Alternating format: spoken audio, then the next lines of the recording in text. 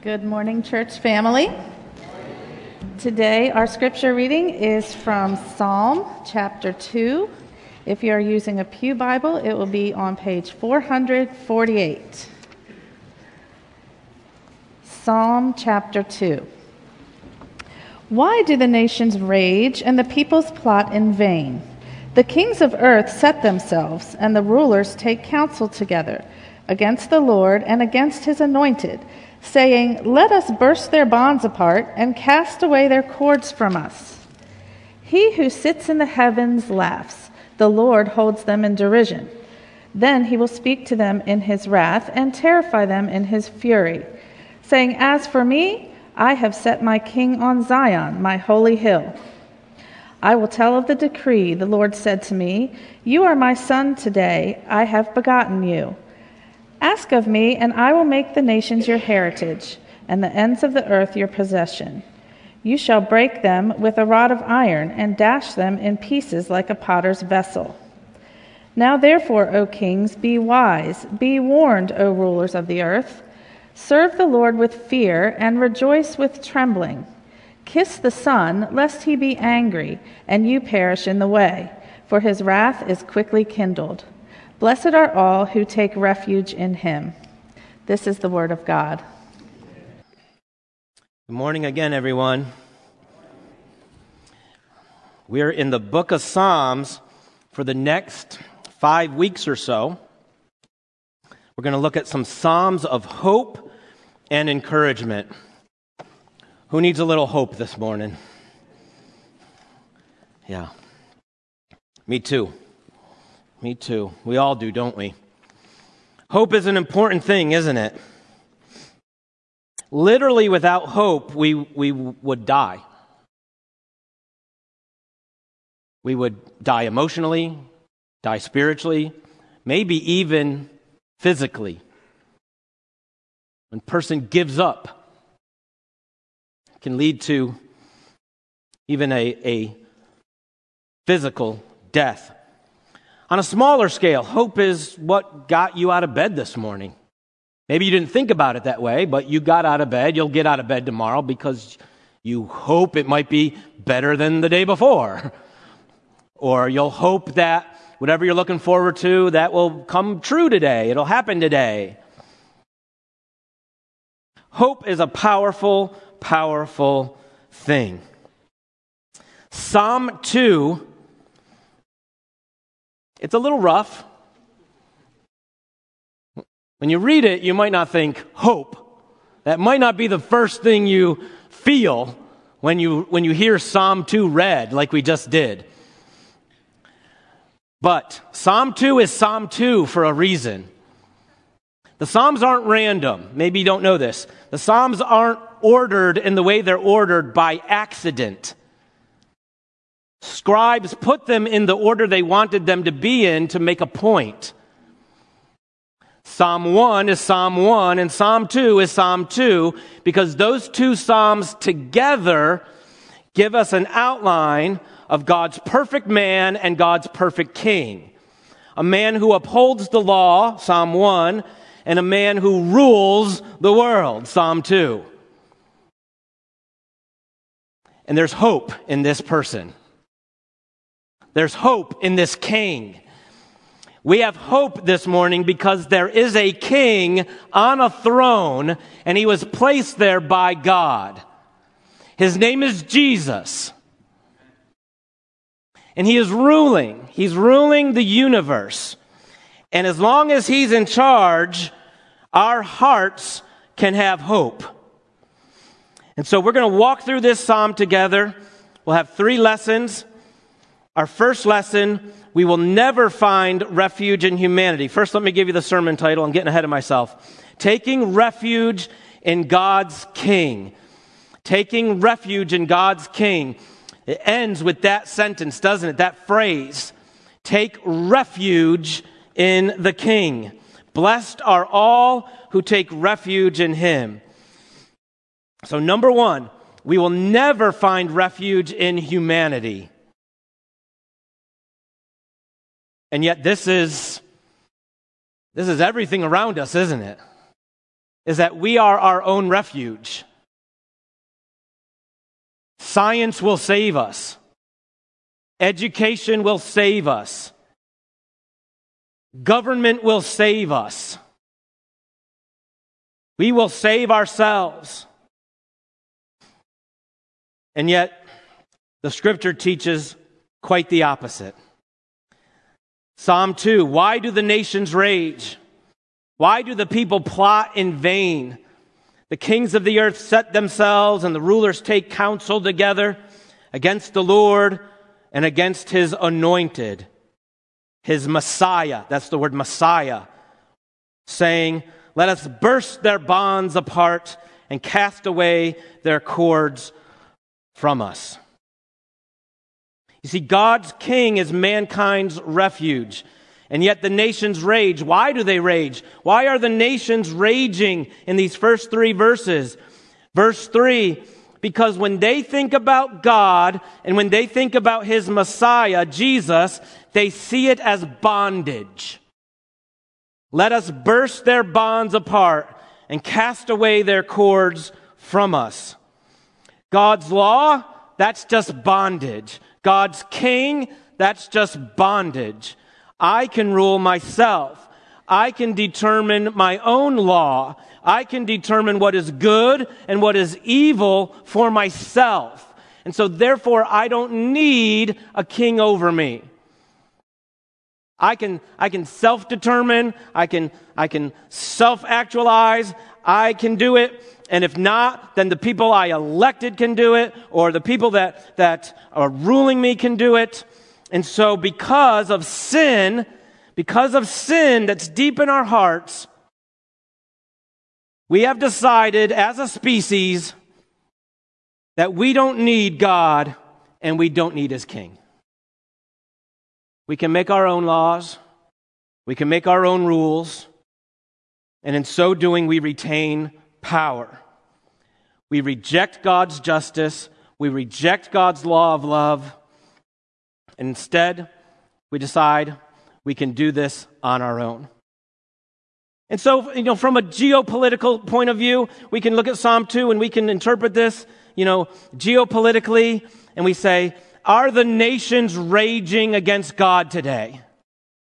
Did anybody watch the news this morning? Are the nations plotting a vain thing today? Is Russia plotting a vain thing?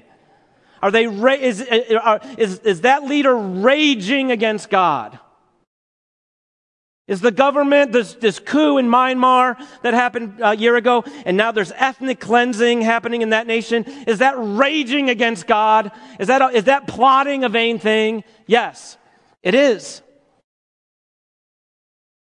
When secular nations like China or North Korea try to oppress those that are religious, they are raging against God. And when religious nations like Afghanistan or Saudi Arabia try to oppress those who want to be secular, they are raging against God and his justice. The nations rage. Listen, there's not a nation on this planet that's not raging against God.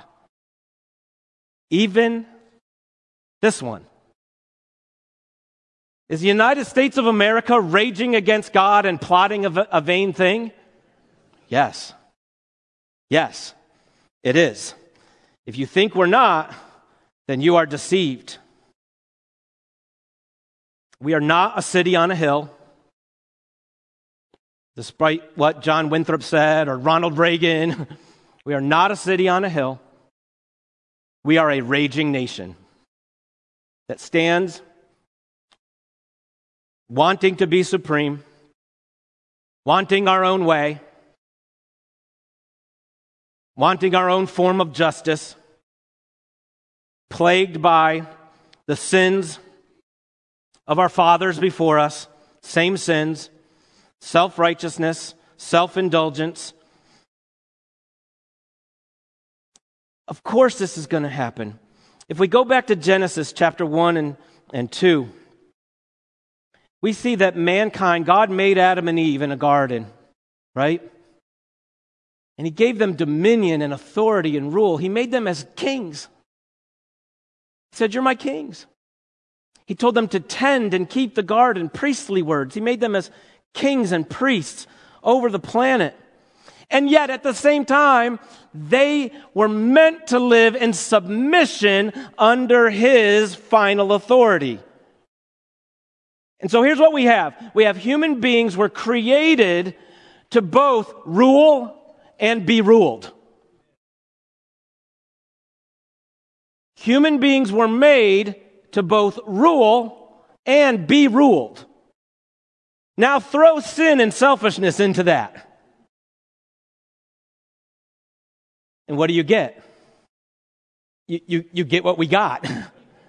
You get what we got. You get a whole lot of people that are desperate to be ruled by someone who will solve all our problems, and yet at the same time, don't tell me what to do. So here in America, every 4 years, we get to say, woohoo, new savior, and within 2 weeks, psh, don't tell me what to do. Right? That's the political cycle. In the Old Testament, it was Israel. Give us a king. Do you remember that? God, give us a king. We need a king. Why? Why did they cry for a king? Because their hearts were meant to be ruled. That's normal. That's natural. That's how God made us. God made us to be ruled. But you know the history of Israel if you've done the Sunday school thing or if you've read through your Bible or whatever, and you know that king after king after king after king after king just took that power and grabbed hold of it and used it to their own selfish ends, didn't they?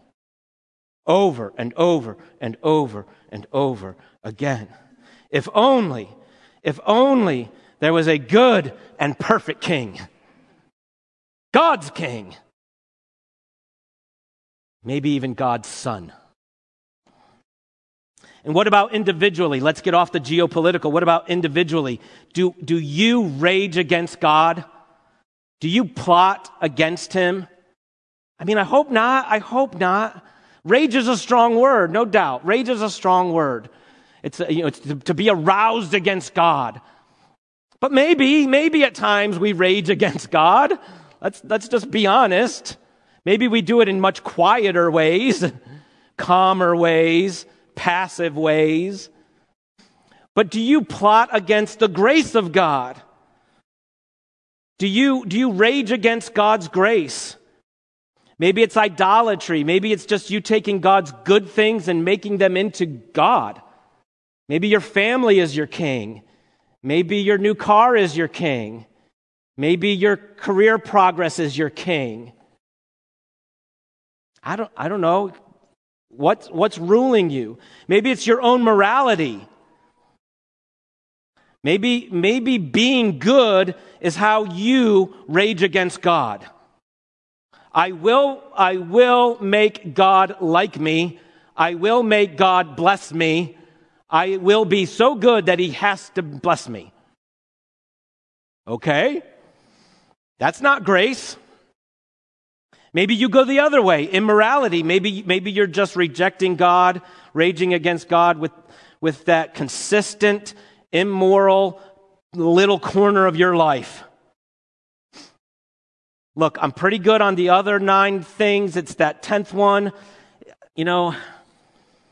Okay, so I sleep with my girlfriend, so I sleep with my boyfriend, but I'm good on everything else. Maybe it's just apathy. Maybe you come to church, but you live the rest of your week like, God who? You're a functioning atheist. He has no impact on anything else you do or say the rest of the week. Or maybe it's just your freedom. Look, listen to me. Young people, listen to me. You are being sold the narrative of freedom by every TV show, every movie. And listen, I love TV shows and movies. I'm not saying stop. I'm saying understand what they're selling you. It's all selling you this narrative. You should rule you. Freedom is the ultimate good thing. Be you. Don't let anybody stand in the way of you being you. And maybe that is raging against faith in God in your heart. I know God says this, but I really want this. And everybody around me, all my friends, all the people I follow on social media, they're all saying, you got to be you, you got to be you. All the celebrities are saying, you got to follow your heart. But God's saying this, and who's going to win? Who's going to win this raging fight inside you? And that's not just kids, is it? That's 52-year-olds.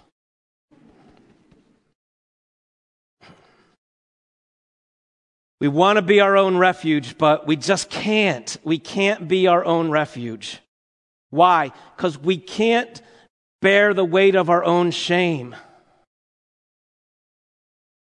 What the Bible teaches us right from the beginning in Genesis is when Adam and Eve sin and they are hit with shame, when shame comes down upon them, they don't run deeper into their own psyche. They don't find truth in their own hearts. They hide. They hide. And then they start blaming each other. Do you remember the story? That's what we all do. We can't be our own fortress. We can't be our own refuge.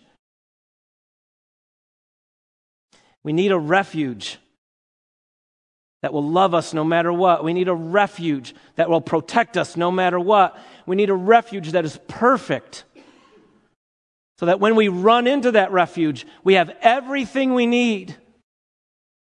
Every desire satisfied within this safe place. Dare I say, safe person. See, the church are the ones, Christians are the ones that have run into the refuge of Jesus Christ. Blessed are all who take refuge in him. Jesus said, come to me, all you who are weary and heavy laden, and I will give you what? Rest.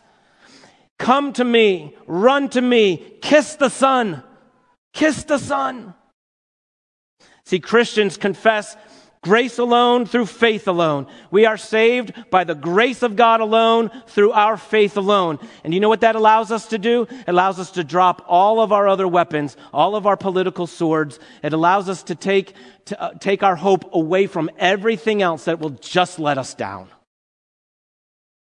Do you really believe that you are saved by grace alone through faith alone? The grace of God alone is what saves me. Or is it the grace of God and that new job?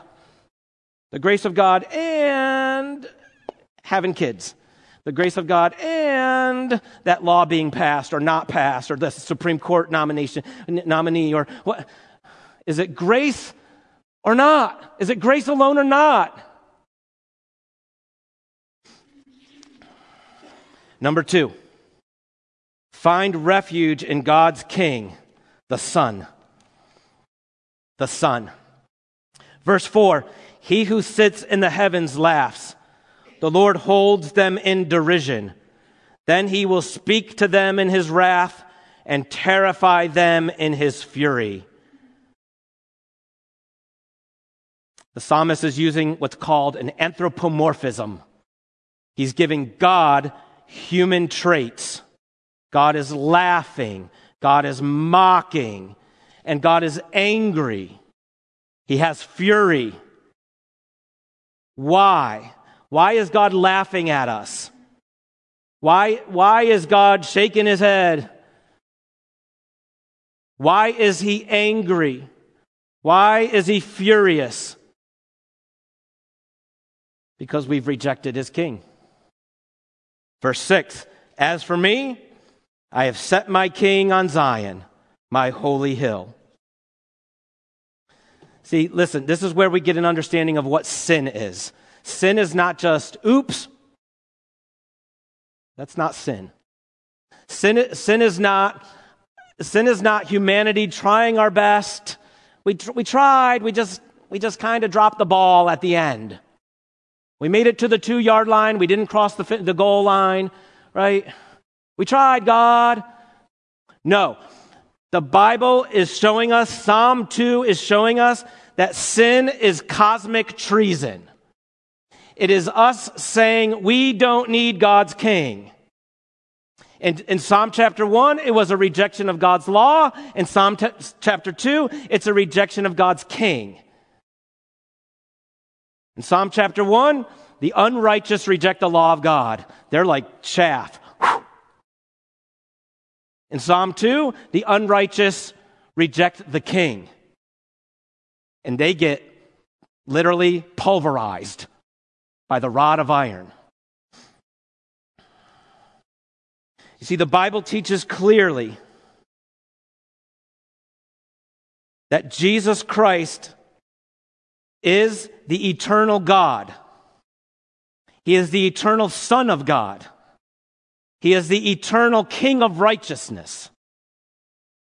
Colossians chapter 1 says that by Jesus and through Jesus and for Jesus are all things.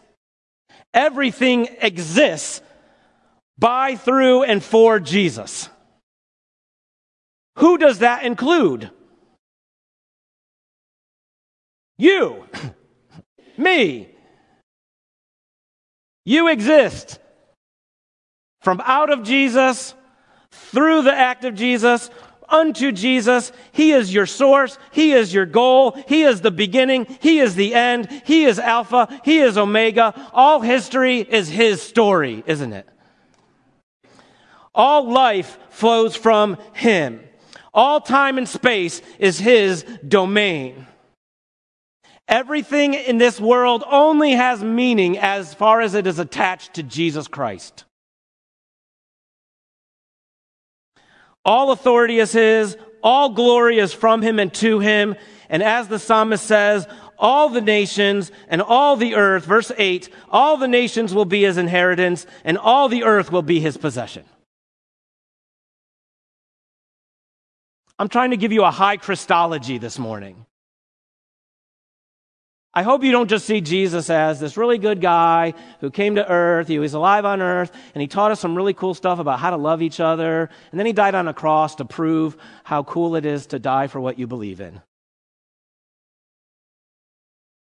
If that's your version of Jesus, you haven't kissed the Son.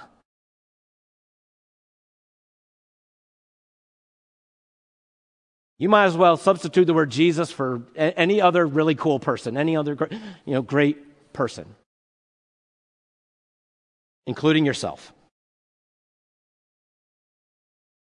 Sin is not an oops. Sin is cosmic treason. You're not the king, Jesus is.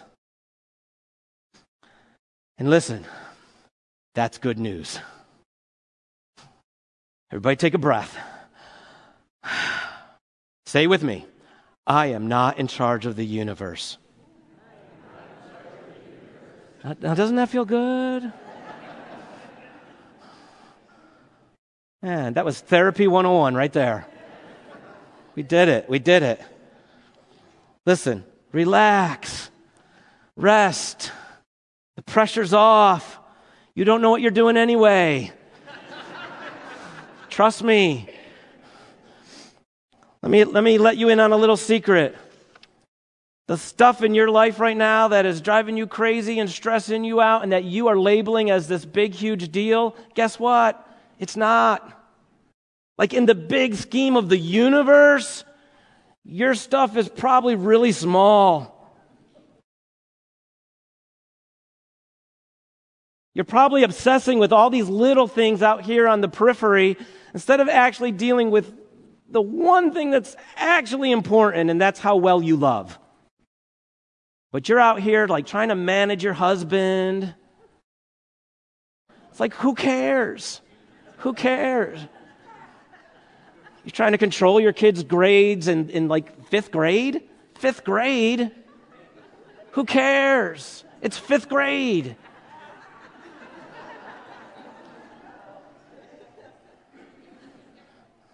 Some of you hate me right now.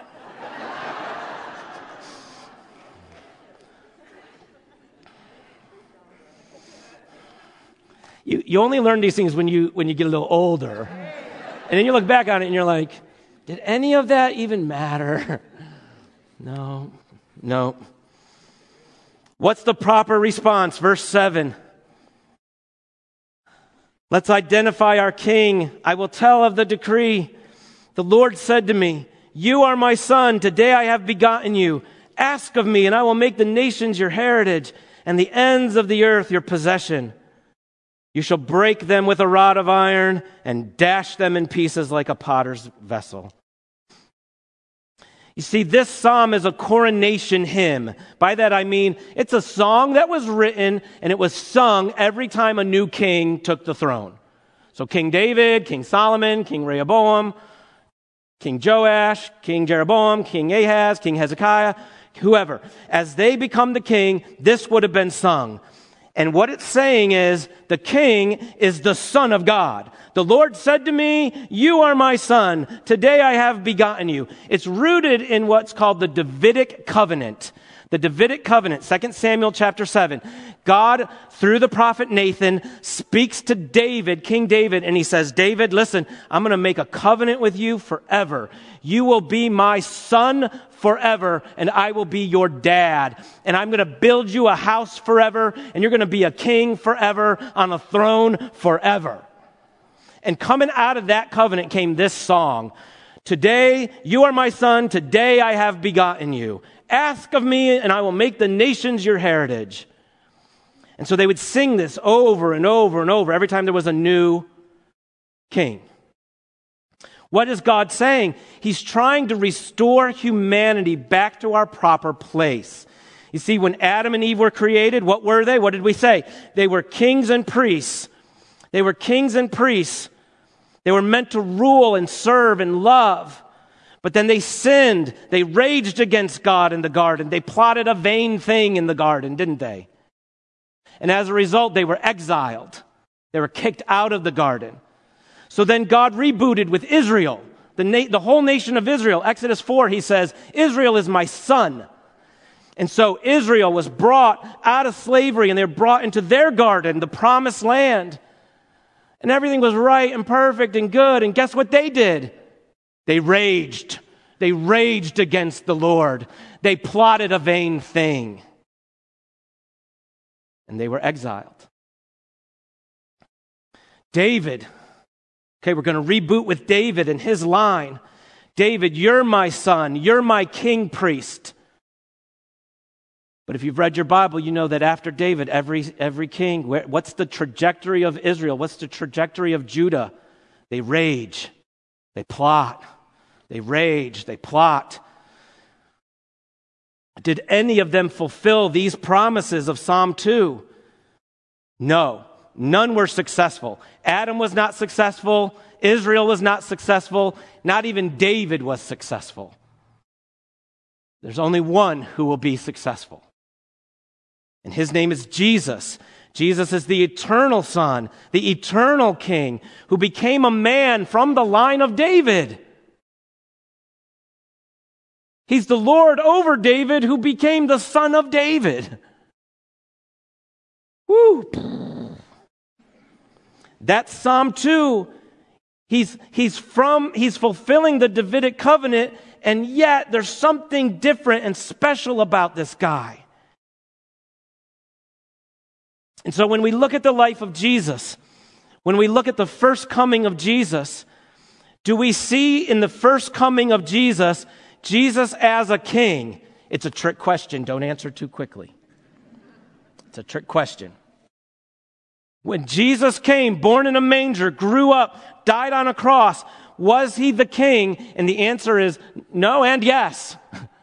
Not in the physical sense, but in the spiritual sense, he was crowned as the king of the universe, wasn't he? And so at his baptism, the heavens open up and God says these words, "This is my beloved" what? Son. He's quoting Psalm 2. You are my son. Today I have begotten you. At the mountain of transfiguration, right before Jesus dies, he's up on the mountain and the heavens open again and God speaks and he says the same words. This is my beloved son. Listen to him. In other words, he's in charge. Psalm 2. You are my son. Today I have begotten you. You see, Jesus then went to the cross, and the cross was his throne. His trial was his coronation. You remember it? What did they put on his head? A crown of thorns. What did they put on his body? A purple robe. Purple representing royalty, a robe without seam representing priesthood. They made him the king priest without even knowing it. What did they put on that title list above him, that document above his head on the cross? What did it say? King of the Jews. The cross was his coronation. The cross was his enthronement. And then he died. He died as the king priest who offered his own life as the sacrifice for all of his human brothers and sisters, so that the nations, church, might become his inheritance.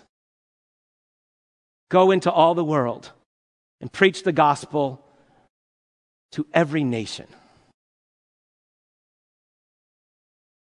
And you see, one day Jesus will return again, won't he? Jesus had a first coming that we just described. He also has a second coming. And in his second coming, Jesus will come and he will rule from Mount Zion, the same mountain where he was crucified. He will rule in a new Jerusalem. And all who do not kiss him, all that do not bow to him, verse 9, he will break them with a rod of iron and dash them in pieces like a potter's vessel. Listen to me. Listen to me. There's two options. There's two responses to Jesus Christ. You either kiss him or you reject him. You run to him as your refuge or you reject him. And when we reject God's King, well, it's not pretty. We are broken with a rod of iron and dashed in pieces like a potter's vessel. See, that's God's wrath. You say, Brady, why on earth should I submit to Jesus? Let me tell you something about King Jesus. Something that makes him different from every other king. He already has everything. Okay, let that soak in. I know it sounds too simplistic. When you can't lose anything and you can't gain anything, when you have nothing to lose and nothing to gain, you're not on a power trip. I don't have to suppress anybody. I don't have to oppress. I don't have to be a dictator. I don't have to do that because I have everything. See, Jesus is not just a human king. He's God. And as eternal God, he already had everything his heart needed and desired. If God had never created humanity, God would have been fine. Do y'all understand that? If God had never created a nation and never created an earth, and if God had never incarnated and he just kind of let us blow ourselves up, if God had done that, God would have been up in heaven going, I'm good, good, you good, Holy Spirit good, Jesus good, yep, we're all good. We don't need it. They did it because they love, because they like to share. When you have a king who doesn't need to conquer because he's already ruling the whole universe. When you have a king who doesn't have to bring in the Ukrainians and I got to get rid of this group of people because they're impure. When you have a king who doesn't have any of those issues, what do you have? You have a loving, kind, perfect king. Why should you submit to that kind of king? Why wouldn't you?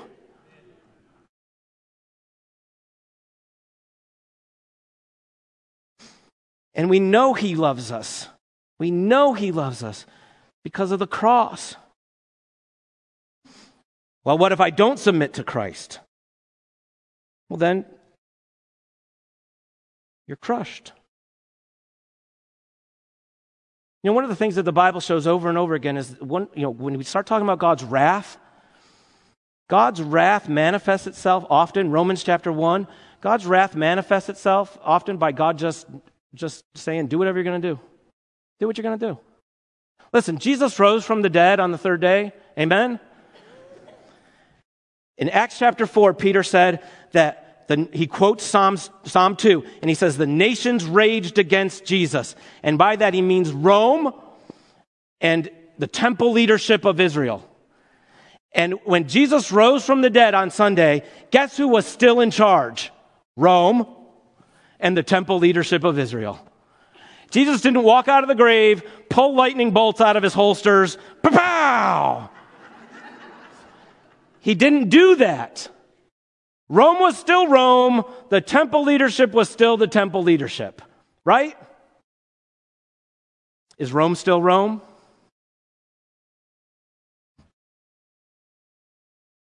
No. The answer is no. History. Y'all didn't pay attention in 7th grade history. Come on now. A couple hundred years later, a bunch of barbarians came in and destroyed the whole thing. Right? Hey, let me ask you this. Is the temple still the temple? Is the temple still the temple? Or has it been pulverized? In 70 AD, the Romans came in and pulverized the temple. A few hundred years later, barbarians came in and pulverized the Romans. See, that's what God does. God just lets us keep going. That's God's wrath. God says, look, if you don't want to submit to me and to my king, good luck. Oh, you want money to be your king? You'll probably end up destroyed by greed. Oh, you want sex to be your king? You'll probably be destroyed by lust. Oh, you want religion and morality to be your king? You'll probably be destroyed by guilt. You want beauty to be your king? You're probably going to destroy your whole life with vanity. You want your performance to be your king? Your perfectionism's probably going to destroy you and pulverize you. Submit to Christ. By faith, we run to Him as our refuge. Listen. There's only one, ultimately, this is what the Bible tells us. Ultimately, on the final day, on the day of days, ultimately, there's only one thing that can destroy us. God. God. But what happens when you know that God doesn't want to destroy you? That He just wants to love you? What happens when you know that when you know that nothing in this life can actually destroy you?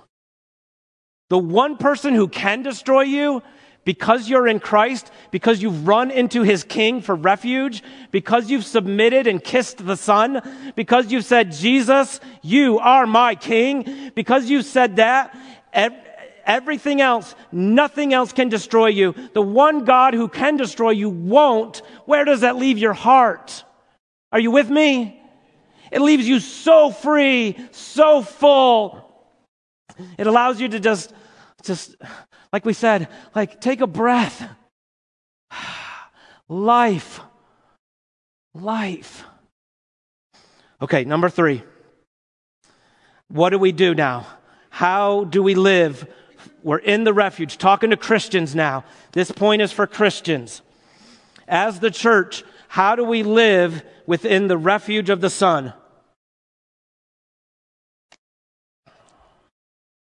Let's walk through it, starting in verse 7, real fast. Verse 7. You are my son. When you are in Christ, you become a son of God, a daughter of God. Christian, how do you live from the refuge of Jesus, from the fortress of Jesus? You live as a son, as a daughter. You're not a peasant. You're not a beggar in this kingdom. You're Mephibosheth, people. You hear me? Mephibosheth. Mephibosheth, you're the outcast enemy of King David who should have been killed. But when he was brought to the king's house, the king said, no, you are my son. You sit at my table. You live in my palace and you get a huge inheritance. That's what we are. That's how you live from the refuge of Jesus Christ as sons. Verse 8, ask of me. Christian, start asking. Some of you have given up on asking.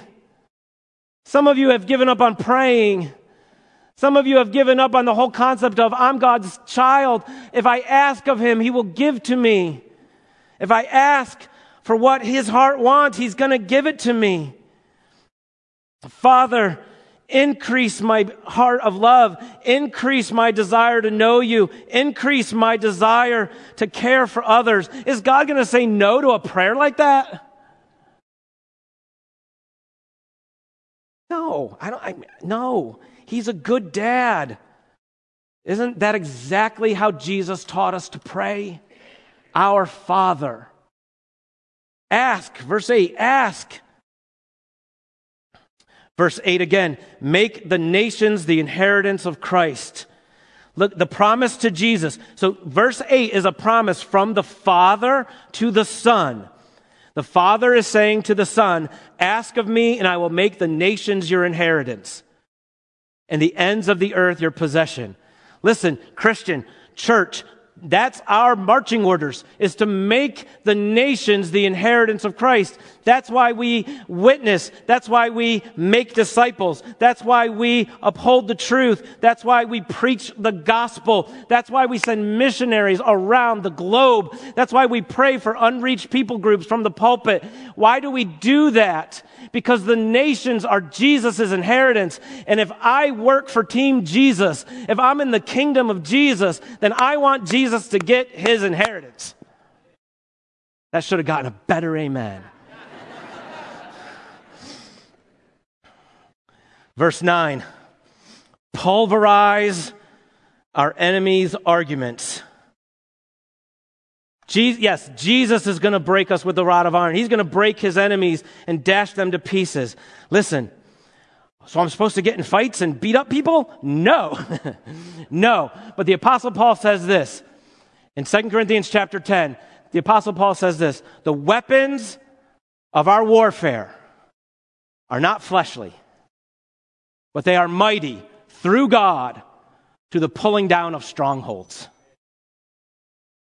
See, we're in a battle. We're in a war. If you're on Team Jesus, if you're in Jesus' kingdom, you are in a war. We're not fighting against flesh and blood. We're fighting against arguments and ideas.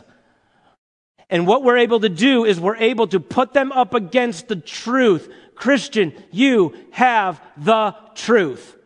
It's called the gospel. And you can put every other idea up against it. Young people, you can put every other idea and scheme, everything that you're being told in the wherever you're being told it, and you can say, is that really what the gospel says? Is that actually honoring God? Is that actually loving others? Is living out what I claim to be my sexual identity, does that actually love others? Is following my own heart, is that actually loving others? Parents, is the self-esteem movement, is that actually the gospel? No, it's not. And we can put it up against and we can pull down those strongholds. Verse 11, we can serve with fear. Serve the Lord with fear. Serve the Lord with fear, humbly. Serving without judging others. Serving without feeling like you're God's gift to the church. Serve, but with fear. Don't be afraid to serve. And don't be pompous about your service. Rejoice with trembling, verse 11. Rejoice with trembling. Check your emotions. Christian, your emotions should constantly be mixed. Constant rejoicing, constant trembling. Not taking myself so seriously, I'm rejoicing. It's a gift. There's lots of good to rejoice in every single day. And at the same time, trembling that there is a son, there is a king who will dash those who don't trust in him. And then verse 12, kiss the Son. Church, may we never, ever, ever as a church stop worshiping Jesus Christ as our Lord in this place. And I'm saying that to myself up here right now because it happens. We hear about it every day. Some of you are in this church right now because you've said to me, Brady, I'm going to go to Grace because the church I was going to, they just stopped preaching Jesus. Right? Some of you could raise your hand and say, yep, that's why I started coming here. Because where I was going, they just stopped preaching Jesus. May we never stop kissing the Son, singing about him, making a big deal about him, worshiping him, bowing down to him. And then finally, blessed are all who take refuge in him. Church, Grace Baptist Church, listen, may we always be a refuge. May this place, this body, this family always be a refuge for all that would come in here and find peace and love and acceptance and grace and mercy. Like Pastor Mark always says, you come as you are, we'll accept you any way you are, and then we're going to love you so much that it's going to change you. That's what the church should be. Blessed are all who take refuge in him. How do people take refuge in Christ today? In the body of Christ. In the body of Christ. Be that refuge. Christian, be that refuge for someone. Represent Christ in that way. I know you can. I know you will. Let's pray. Jesus, we bow before you. We kiss the Son.